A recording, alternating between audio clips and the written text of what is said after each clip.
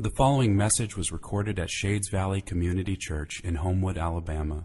For more information and resources from Shades Valley, please visit us at shadesvalley.org. So I do invite you to open to Hosea chapter 1.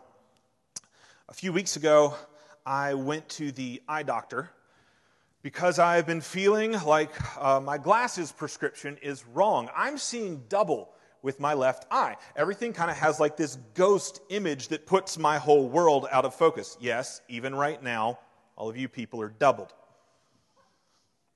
And the doctors can't really figure out what's going on. They know that it's nothing serious, but they cannot find the right lens that will bring everything into focus. Some people have tried to encourage me by saying, "Oh, Jonathan, I've got something like that. You'll just get used to it and you eventually won't even notice it." But I don't want to get used to a distorted vision of reality. I want to see things the way they really are.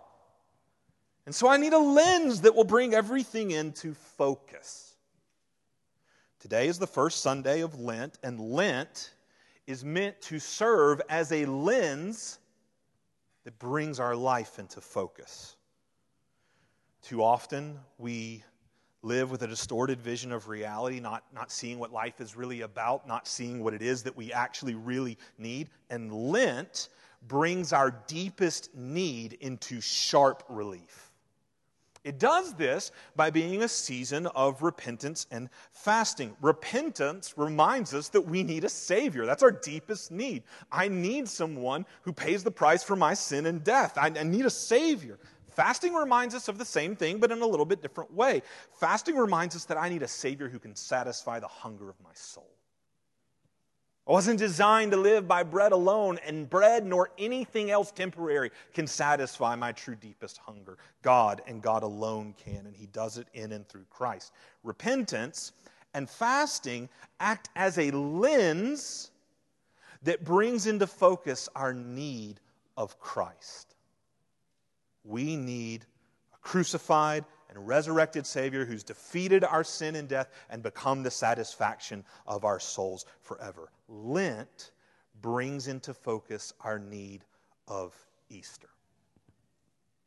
And the book of Hosea does the same thing. This Lenten season, we're going to take a journey through Hosea because I believe that studying this book will be like putting on a pair of lenses that brings life into focus. The Israelites in Hosea's day, they had a distorted vision of reality. And they'd gotten so used to it, they didn't even notice it. They had a distorted view of God. They had a distorted view of themselves. They had a distorted view of what life is all about. Do we? Like Shades, do we see God rightly? I know there are times when I don't see God rightly because I come to this word and I don't like what I see of Him. I've made Him up a different way in my head. And that comes into conflict with this word. Do we see God rightly? Do we see ourselves rightly? The way that God sees us. Do we see life rightly? Do we want to? That's the real question. Because most of us, like the Israelites in Hosea's day, are quite comfortable and in love with our own distorted version of reality. In Hosea's day, people loved their version of reality, and for them to see things rightly was going to be harder than they could imagine, more painful than they could imagine. But it would also be more beautiful than they could begin to comprehend. The same is true for us, Shades. This journey through Hosea will be a difficult one. There are some of the hardest, harshest words in the Bible here. Some of the most ferocious, horrific, and I don't have adjectives big enough, ferocious and horrific descriptions of the wrath of God are here. But there are also some of the most beautiful words that we've ever seen here, and we can't have one without the other. You don't get the beauty at its highest height if you don't get the difficulty at its deepest depth. It's the difficulty that makes the beautiful beautiful. It's the judgment that makes salvation good news. So, this Lent, let's not be in love with a distorted view of reality, but let's put on the hard lens of Hosea and see God for who He is, ourselves for who we are, and let's see the beauty of the gospel come into full focus. That's the lens. That's the lens that the prophet Hosea is going to give us in Hosea 1 through 3. The lens of God, Gomer, who is Israel or us, God, Gomer, and the gospel. I'm going to do my best to take you through these first 3 chapters this morning, just skimming the surface. These 3 chapters, they are different from the rest of the book, and they're different because they contain a story. The story, mostly a story, and it's the story of Hosea and his unfaithful wife, Gomer. I didn't name her. Don't blame me. Blame her father, Diblaim. He probably named her that because he was upset with his own mother for being named Diblaim, but that's beside the point. Whatever. We get this story of Hosea and his unfaithful wife, Gomer. The rest of the book, chapters 4 through 14, are going to be a selection of Hosea's prophetic preaching. And that is comprised overwhelmingly of words of judgment.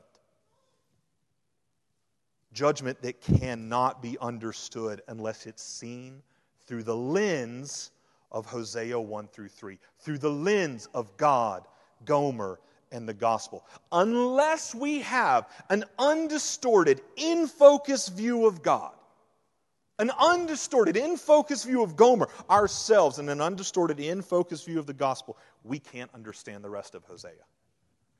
I would argue we can't understand the rest of the Bible. We can't understand life, reality as it is. This is the lens through which we see all of reality, the lens of God, Gomer, and the gospel. So, let's see how Hosea gives us each of those things in the first 3 chapters in focus. God in focus, Gomer in focus, gospel in focus. Let's see it so that all of Hosea's words, all of Scripture, all of life, reality, we might see that in focus as well. So we're going to take these things one at a time. First, Hosea brings God into focus. Hosea brings God into focus. Underneath each of these things, I'm going to have 2 kind of subpoints that will help us explore how he does this. It's going to take us a hot second before we get to those subpoints underneath God. This is where we're going to spend the majority of our time, because if we miss this, we miss the rest. We can't understand Gomer ourselves unless we have an accurate picture of God and who he is. We can't understand the gospel unless we have this accurate picture of God. So first, Hosea brings God into focus. Look at Hosea 1, and we're going to start in verse 2. It says, when the Lord first spoke through the prophet Hosea, the Lord said to Hosea, go, take to yourself a wife of whoredom and have children of whoredom, for the land commits great whoredom by forsaking the Lord. So when I was dating, I remember always wishing that God would short-circuit the process and just speak to me from the heavens and tell me who I'm supposed to marry. Be careful what you wish for. There are very few scriptural examples of that, and this is primarily the one that comes to mind first. He does this for Hosea. It doesn't quite go how you would think. Go, take a wife. Hosea's like, yeah! Of whoredom and have children of whoredom. Hosea, go and marry a woman who is publicly known for sleeping around. Make a family with her. A family where you won't even be able to tell if the kids are yours. Neither will anybody else. Why would God have Hosea do this? He tells us why. He says, do it because the land commits great whoredom by forsaking the Lord. The land, the people. They commit whoredom by forsaking the Lord. In Hosea's day, the people of Israel, they'd been forsaking God for quite some time. At this point in the history of the nation, the people are actually divided between a northern kingdom called Israel and a southern kingdom called Judah. Hosea lives and prophesies in the northern kingdom of Israel. And Israel, from the very moment it showed up on the scene as an independent nation, went after idols and never changed its course. They forsook the Lord again and again and went after other gods who promised to pay them for their worship. Gods like Baal. Baal was the primary god that they went after over and over again. Baal promised to pay you for your worship. Baal was a god of agriculture and fertility, basically a god of giving life, whether that life is crops or whether it's kids. So, if you worship Baal, he'll give you kids, and he'll grow your crops. You give him worship, he gives you gifts. And God looks at that and says, that's spiritual prostitution. Israel has given her intimate worship that is to be reserved for God and God alone. She's given it to other gods in exchange for payment. And worse yet, Israel is actually blind to the fact that they are doing this in unfaithfulness. They're blind to the fact that they're being unfaithful. Why? Because in their mind, we haven't forsaken the Lord. We still worship Him too. You can read in places like Hosea chapter 2 and verse 11, where it indicates that the people mixed worship with God, the Lord, Yahweh, alongside worship of Baal and other gods. Actually, chapter 2 and verse 16 indicates that they even, on occasion, apparently called the Lord Baal. He's just another one of the Baals that we worship.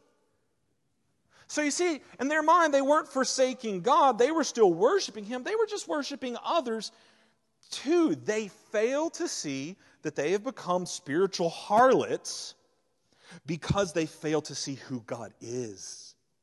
Their one and only husband. The one and only true God worthy of worship. So, through Hosea, God is going to give them a lens to bring that reality into focus. Like these people, they may be blind to their own unfaithfulness, but they're all going to be able to see quite publicly the unfaithfulness of Hosea's wife. Verse 3, Hosea obeys, so he went and he took Gomer, the daughter of Diblaim. And everyone saw Gomer's unfaithfulness. It's public knowledge. Everyone could see how she wronged Hosea. He should be her one and only husband. How could she possibly treat him like just another man among a myriad of lovers? He was her husband, her one and only, worthy of her intimate love. And so everybody could feel a righteous indignation, a righteous anger on Hosea's behalf. We can feel it. Like, Gomer, what are you doing? We feel a righteous anger on behalf of Hosea, and everyone could see how Hosea would be justified to just walk away. And it's through this lens that God says to His people, this is what you, my people, have done to me in an even greater way.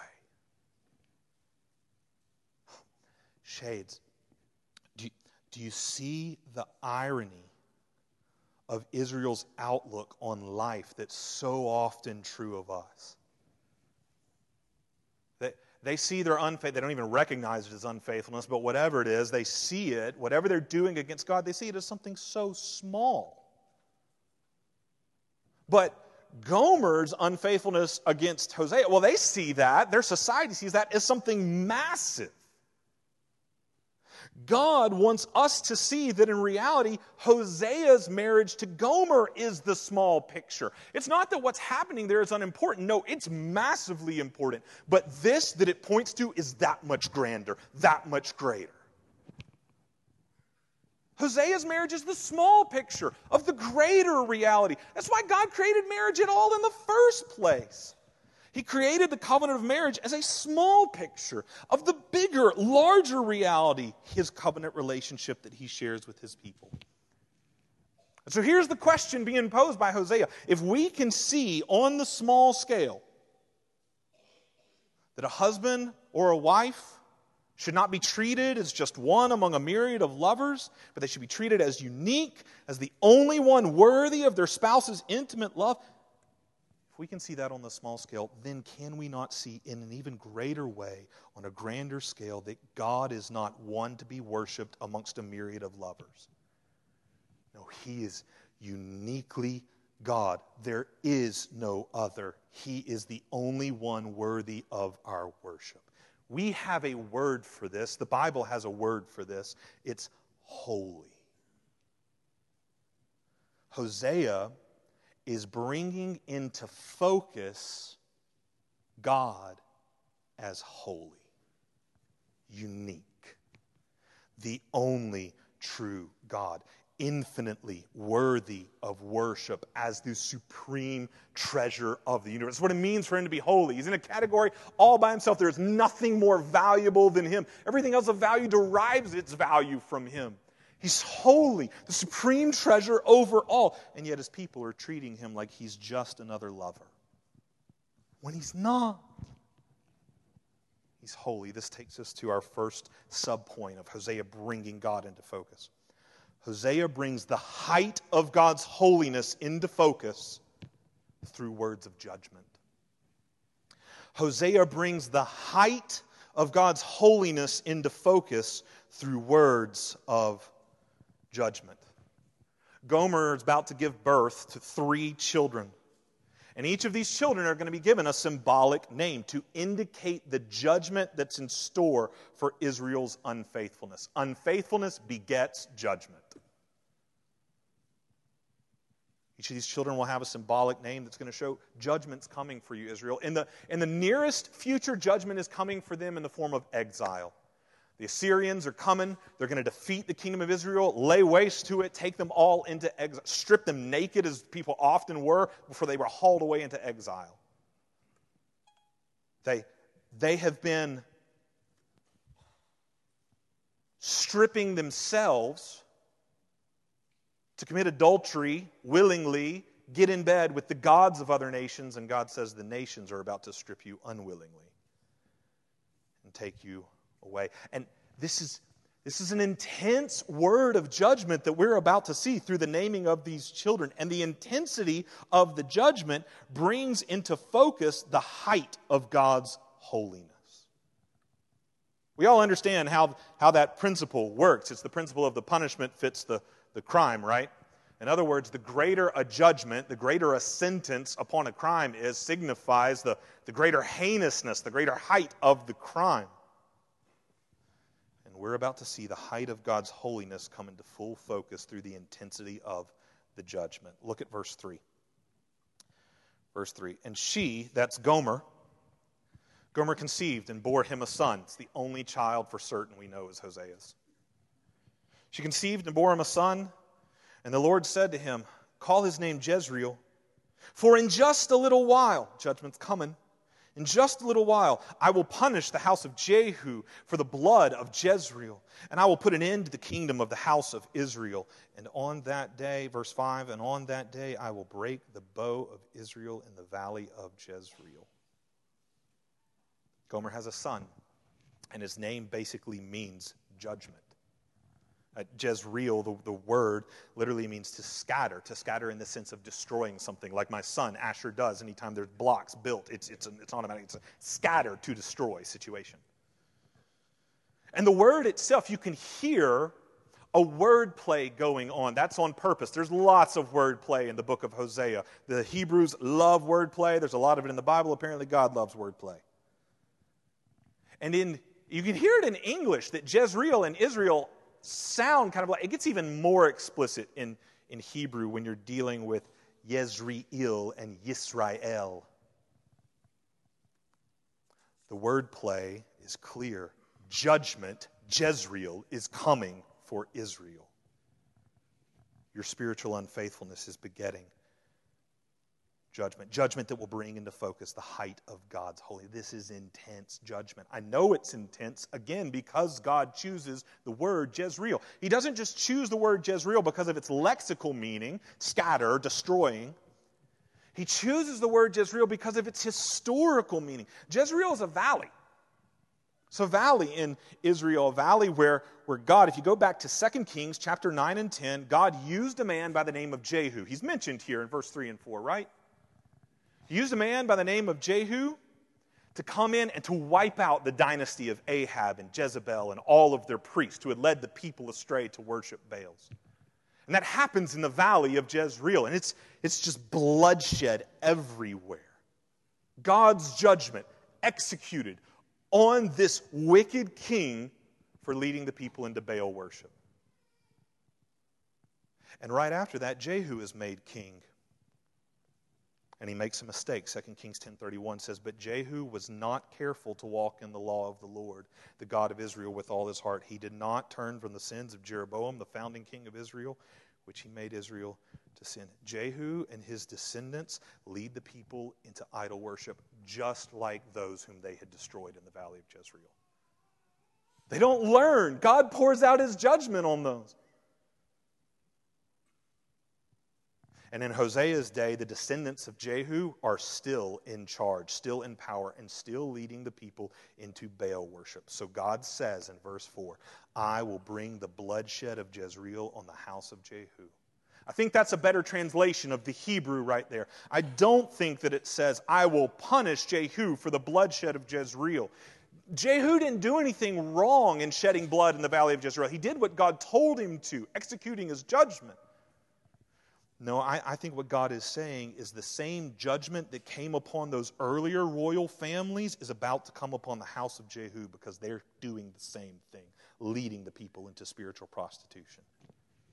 God says, "Just a little while, and I will bring the bloodshed of Jezreel upon the house of Jehu," those in power over Israel. I'll bring it on Israel. Israel, you're about to have your own Jezreel moment.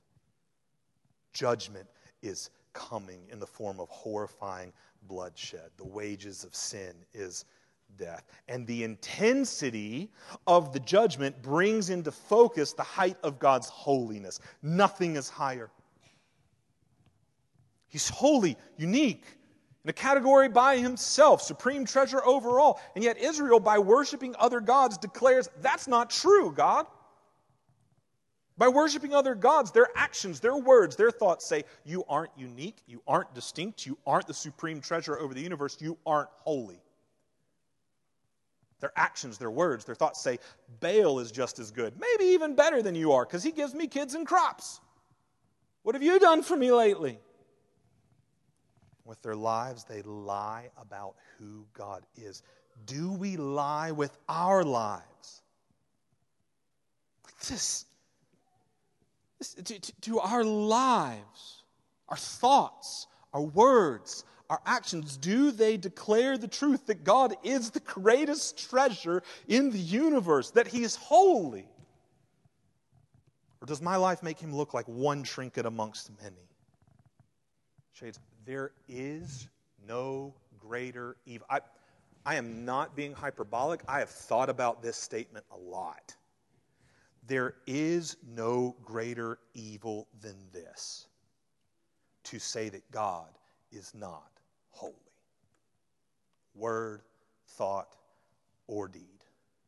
It's the essence of sin to say, "God, you're not God. You're not the greatest supreme truth. I am," or something else is. There is no greater evil than that. Think about it this way. Like, if I had 2 cups up here filled with magic potions, because it's my illustration, I get to create the world and there's magic potions, okay? So they're filled with magic potions, and in one of them is a potion that if I give it to you, it will give you eternal life filled with maximum joy. And in the other, there is an eternity of misery, disease, and darkness. Basically, an eternal death. So I've got these 2 cups. How evil would I have to be to lie to you and tell you the opposite is true of each? Like to deny that this cup contains eternal joy, that's not really what's in it. You don't really want that. And to push forward to you eternal death as if it is a glass filled with life itself. This is what Israel is doing. Through their words, their thoughts, and their deeds, their lives say God is not unique, not distinct, not the supreme treasure of the universe. And they push forward something else in his place. Other gods. There is no greater evil than this, and the judgment fits the crime. The greatest crime gets the greatest judgment, death. And the height of God's holiness is coming into focus through these words of judgment. Gomer has 2 more children. We'll go through them fast. We're given 2 more symbolic names that just confirm what we've already seen. In verse 6, she has a daughter named Lo-Ruhamah. Don't catch many people renaming their daughters after Lo-Ruhamah because it means no mercy. Judgment is coming to Israel. Jezreel bloodshed is coming, not mercy. In verse 9, Gomer has yet another son. God names him Lo-Ami, not my people. For God says in verse 9, you are not my people, and I am not your God. This is an exact reversal of the covenant language God had spoken over his people in Exodus 6 when he brought them out of Egypt. You'll be my people. I'll be your God. And now he stands ready to send them back to a figurative Egypt, to send them into exile, and he reverses the language. You're not my people. I'm not your God. That last phrase, I'm not your God, it could literally be translated, I am not, I am to you. I am. His covenant name. God says, don't call me that. Is it surprising to hear God talk like this? Like this kind of judgment language is all over the book of Hosea. It's all over all the prophets.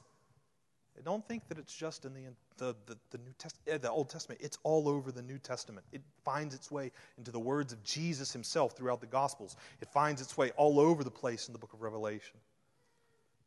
It finds its way into Paul throughout. It's all over the Bible. It is a false notion that the God of the Old Testament is a God of wrath. And the God of the New Testament is a God of mercy. It's the same God. It's the same God. And I would argue that what we see true of God's wrath and his love in the Old Testament, both of them get ratcheted up in the New. Both intensify.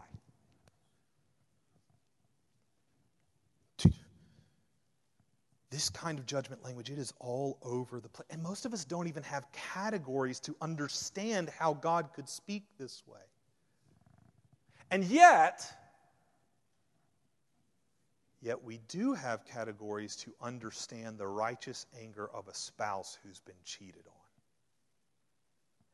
on. And that's God's point to the people of Israel and to us. We don't see him clearly. We make him so small. So our unfaithfulness towards him seems like something so small. We can see unfaithfulness towards a spouse is a big thing, but towards God, that's a little thing. But that can't happen in Hosea 1 because the God of Hosea 1 is not small. Shades, see the height of his holiness come into focus through these words of judgment. God's words of judgment only make sense when we see the height of his holiness. When we see him for who he is, holy. And so Hosea brings his holiness into focus, but that's not all. Hosea doesn't stop here. He's not done bringing God into focus for us yet. Yes, Hosea brings the height of God's holiness into focus through words of judgment, and, second subpoint, I know everybody's freaking out. 28 minutes, we're still on point number 1. We're going to make it, people. I told you, it's a lot, but we're going to make it. And Hosea brings the depth of God's love into focus through words of salvation. The height of his holiness through words of judgment, and now the depths of his love through words of salvation. Look at Hosea chapter 1 and verse 10. And remember, this verse 10, is coming right on the heels of verse 9. God literally just said, you're not my people, don't call me your God. These are his very next words, verse 10. Yet the number of the children of Israel shall be like the sand of the sea, which cannot be measured or numbered. And in the place where it was said to them, you are not my people, it shall be said to them, children of the living God.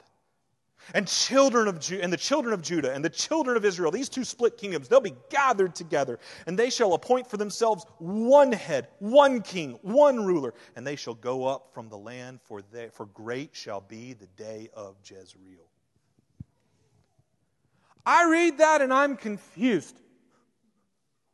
Like all the judgment that we have seen so far looks like it's turned on its head, like it's getting reversed.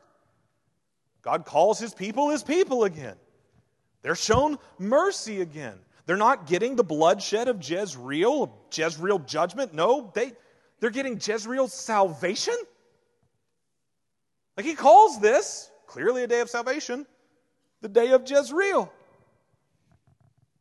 Told you he likes wordplay. I told you earlier that Jezreel means to scatter in the sense of destroying something. But what I didn't tell you is that it can also mean to scatter in the sense of planting seeds. And God says he's going to bring his people back from exile, and he will plant them in their land. They will grow up from the land. It's literally, it borders on a picture of resurrection. A destroyed people growing up from the land after they've been planted by the hand of God. They'll no longer be a divided people. They'll be united under one head, one ruler, one king on this day of Jezreel's salvation. This is total transformation from what we read earlier. And we start asking, how is this possible? God's holy. We've seen the height of his holiness. Is that all of a sudden canceled out by the depths of his love? Like, aren't these things in conflict? God's holiness and his love? Hosea doesn't seem to think so. He brings both of them into focus. As a matter of fact, I think that Hosea would argue to us that God's holiness is a loving holiness. That God's wrath is a loving wrath that aims to clear his world of sin and disease and death and everything that plagues it, to heal it and make it whole. His holiness is a loving holiness. You pray for the wrath of God every time you pray, your kingdom come. You're asking, clear it out, reset it, make it new. His holiness is a loving holiness. I think Hosea would also tell us that his love is a holy love. And both of these things are true and brought into focus. And we're left scratching our heads, asking, how can this be so? How can God be both holy towards his Gomer-like people and also loving towards them? How's that work? Hosea helps us by bringing Gomer into greater focus. This is our second thing. Hosea brings Gomer, or Israel, or us. We're going to be looking at verses in chapter 2 where honestly you can't really tell, is this about Gomer or is it about Israel? That's the point. Yes, it's about both. Hosea brings Gomer, us, into focus. How does he do this? First subpoint. Hosea brings the depth of Gomer's sin into focus through words of depravity. Hosea brings the depths of Gomer's, our sin, into focus through words of depravity. Look at verse 5 of chapter 2.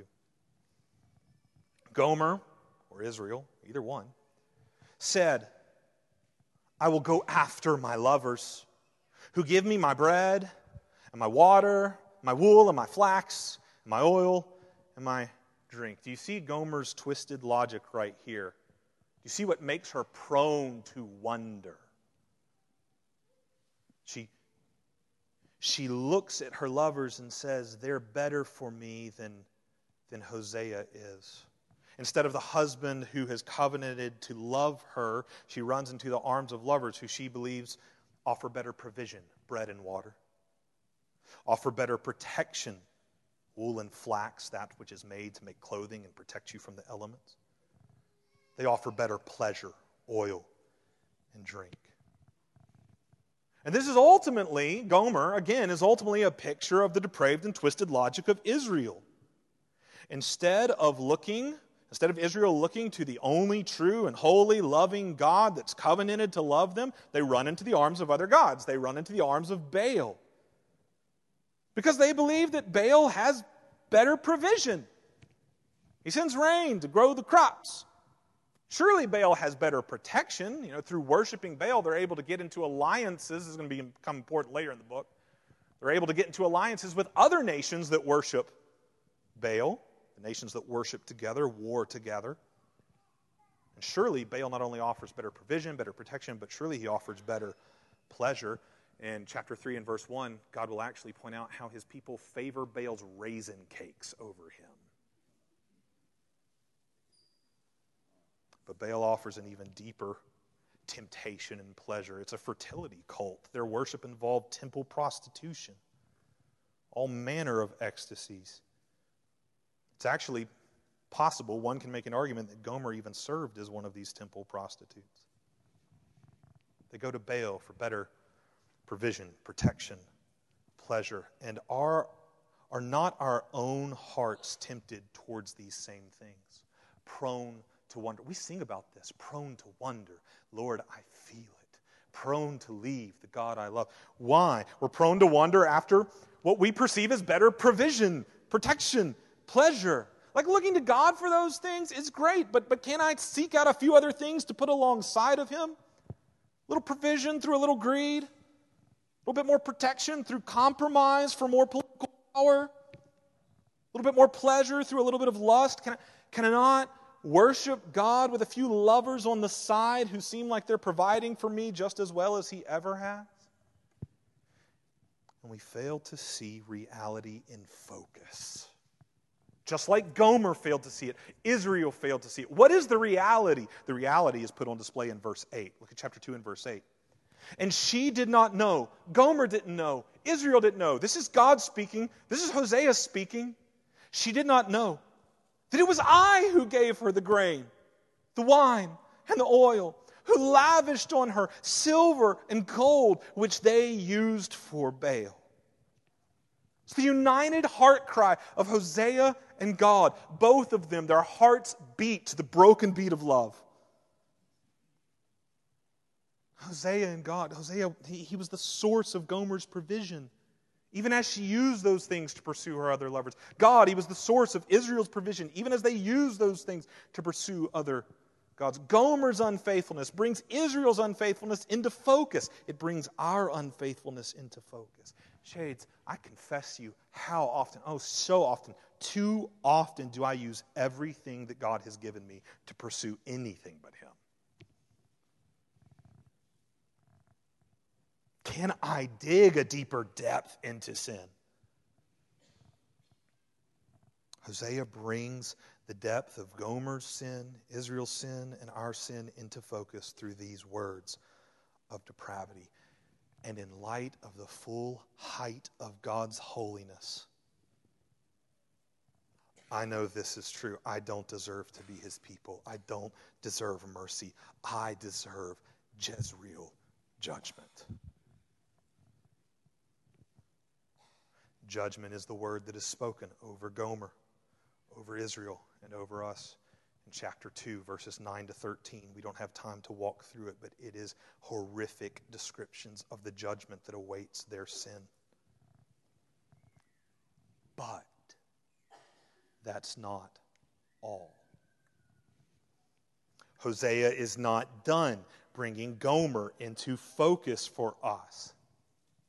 Yes, Hosea brings the depth of Gomer's sin into focus through words of depravity.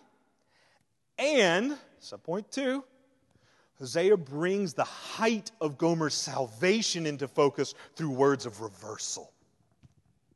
He brings the height of Gomer's salvation, Israel's, our salvation, into focus through words of reversal. Look at Hosea chapter 2 and verse 14. Therefore. What are you expecting God to say after therefore? Like in verses 9 through 13, He's just basically said, Gomer, my people, they've forgotten me. They deserve nothing but judgment. Therefore, judgment. Therefore, that's what they did. I will annihilate it. That's what we expect. It's not what we get. Therefore, I will allure her. Not annihilate her. I will allure her and bring her into the wilderness and speak tenderly to her. And there I will give her vineyards and make the valley of Achor a door of hope.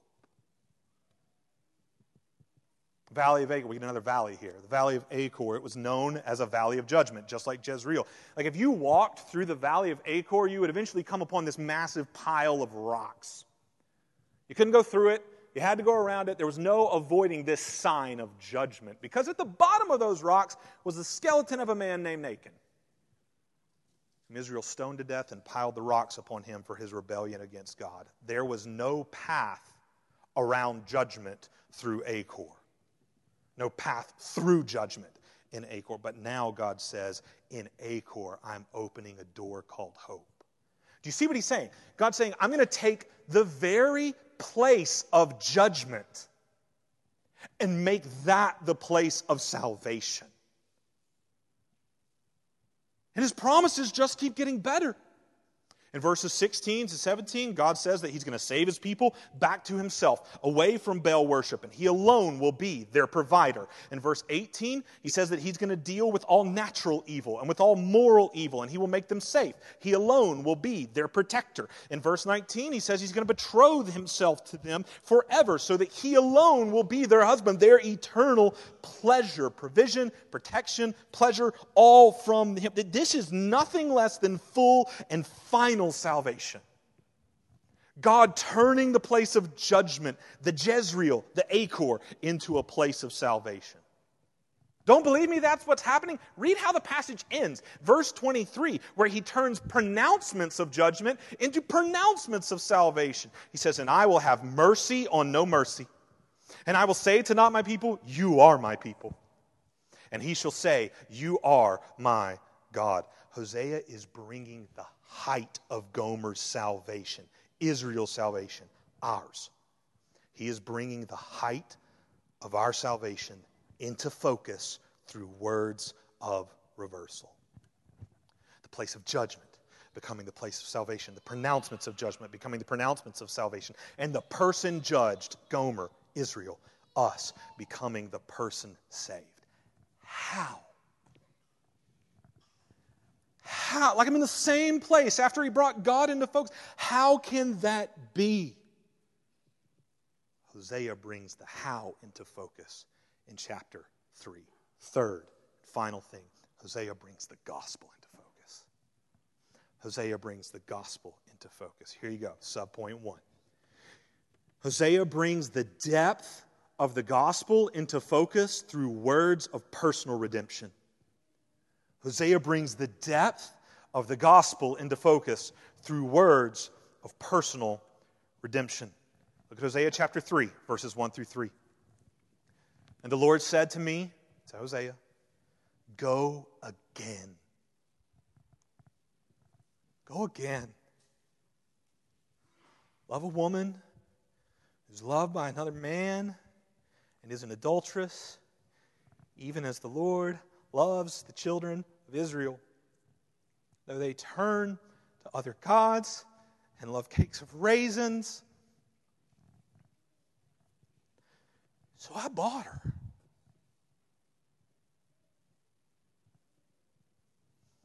For 15 shekels of silver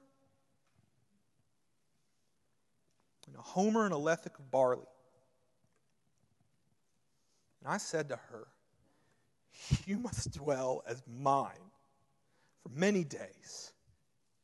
You shall not play the whore or belong to another man. So will I also be to you. At some point in this story, Gomer left Hosea, no longer receiving his provision or his protection, seeking her pleasure elsewhere. But all she found was brokenness. Somehow, we don't know how, but she ends up in some form of slavery. And Hosea goes to her, to the place of judgment. And through him, it becomes a place of salvation. He turns a pronouncement of judgment, slave, whore. This is what she's been made to believe she was. This is your identity, Gomer. He turns a pronouncement of judgment into a pronouncement of salvation. You are my wife. You will be mine, and I will be yours. And the judged person becomes the saved person. How? We just saw how Hosea pays the price for her rescue, for her redemption. He can't even pay it all in cash. He's scraping barley together to get enough. To pour it all out, to hold nothing back, to pour it all out, all he has in order to rescue her. Fulfill the very meaning of his name. Hoshea, he shall rescue. And in classic Hebrew wordplay fashion, Hoshea is a variation of another Hebrew name, Yeshua, Jesus, which gets a little bit more specific than the generic Hoshea. He shall save. Yeshua means Yahweh shall save. It identifies the only one who can save, and Yahweh has saved. Yahweh did not merely put flesh on a picture of his love through Hosea. No, he put flesh on himself to fulfill his love in Christ. And Jesus Christ came to the place of judgment where he took on the pronouncement of judgment. The bloodshed of Jezreel was poured out on him. He was shown no mercy, and he became not my people as he cried out, my God, why have you forsaken me? And he poured out the full price, not paid in barley, but paid in blood. He interposed his precious blood for you, for me, so that the place of judgment becomes the place of salvation, where we receive the pronouncement of salvation, where we are not judged, he's judged in our place, and we are saved. This is the gospel in full focus. This is how the height of God's holiness that will judge sin righteously so, lovingly so. This is how the height of his holiness and the full depth of his love come together to execute justice on the full depth of my sin, while simultaneously bringing me the full height of salvation. It's the gospel, the beautiful, and the only way there is through the difficult. And the gospel, its beauty is higher than we could possibly imagine. Because yes, Hosea brings the depth of the gospel into focus through words of personal redemption. And, so point 2, and Hosea brings the height of the gospel into focus through words of cosmic restoration. He brings the height of the gospel into focus through words of cosmic restoration. Look at verses 4 and 5 of Hosea 3. 4, in other words, I've just given you this picture through Hosea and his redemption of Gomer. And here's what's about to happen with me and Israel, with me and my people that mirrors that. 4, the children of Israel shall dwell many days without king or prince, without sacrifice or pillar, without ephod or household gods. Afterwards, the children of Israel shall return and seek the Lord their God and David their king. And David their king, and they shall come in the fear of the Lord, and they shall come in fear to the Lord and to his goodness in the latter days. Better translated, the last days. God says in the end, these last days, these latter days, they are coming. My people, they may be living in exile right now, but afterward they will be in perfect relationship with me. How? It's going to happen through a king from David's line. We know him as Christ, and through him we will come to know the full goodness of the Lord. Cosmic restoration. In chapter 2, you can look back to chapter 2, and this cosmic restoration is described in terms of a new creation. We already mentioned in chapter 1, it's described in terms of a resurrection. God says there will be a final day of salvation in which I will raise my people, make a new creation, and Jesus Christ, the Davidic king, will reign over them perfectly, sovereignly, forever. But that day's not here yet. Did you notice that in verse 4? First, God says his people are going to have to dwell many days without king or prince, without sacrifice or pillar, without ephod or household gods. This parallels what Hosea said to Gomer in verse 3. Look back up to verse 3. He says, you must dwell as mine for many days. You shall not play the whore or belong to another man. And I think the best translation of this final phrase is, then I shall be yours.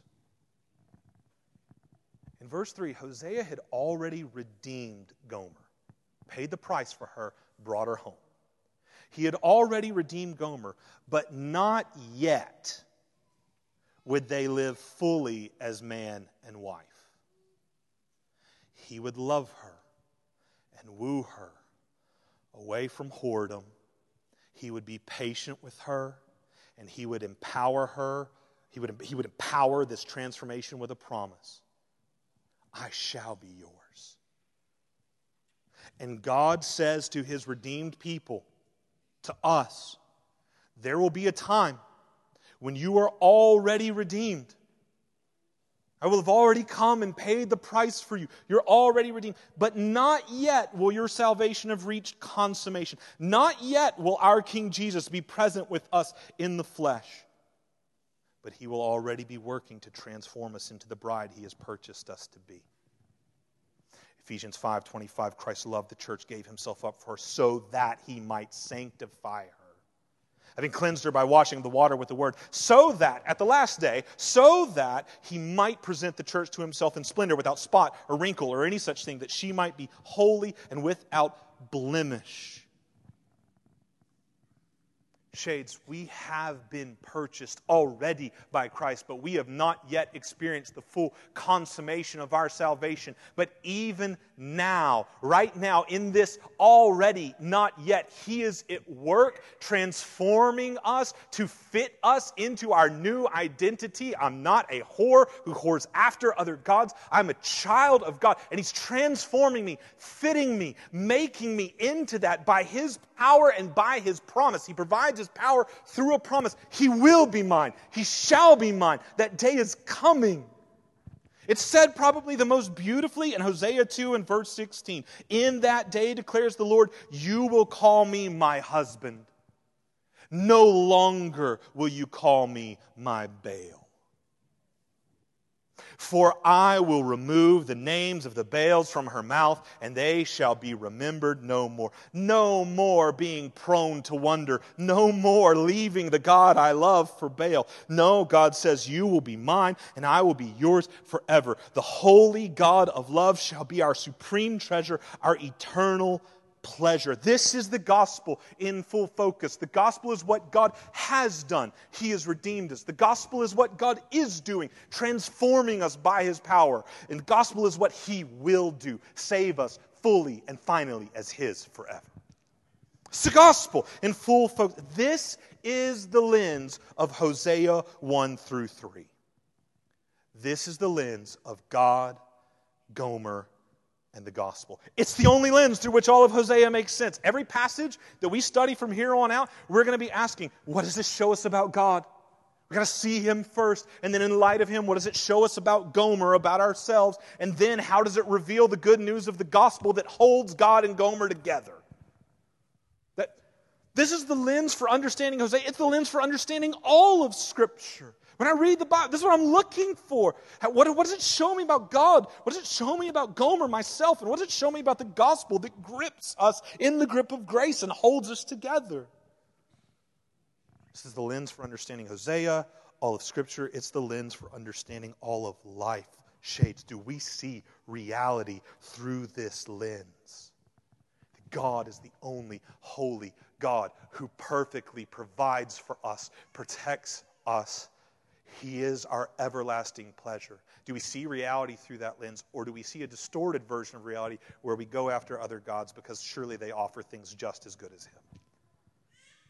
Do we see reality through this lens? Do we see ourselves as a people who were broken, who have been brought home in order to be transformed, not to be unfaithful anymore, but to be fully faithful by the power that he provides? Do we see the brokenness of this world as something that will not last forever, so we do not despair, but that the gospel will come to full fruition and he will make all things new? Do we see reality through this lens? Do we see God rightly, ourselves rightly, life rightly? I want to, Shades. I want to. As difficult as it is, there's nothing more beautiful. I want to see reality undistorted. We want to see through the only lens that brings everything into focus: God, Gomer, and the gospel. Amen.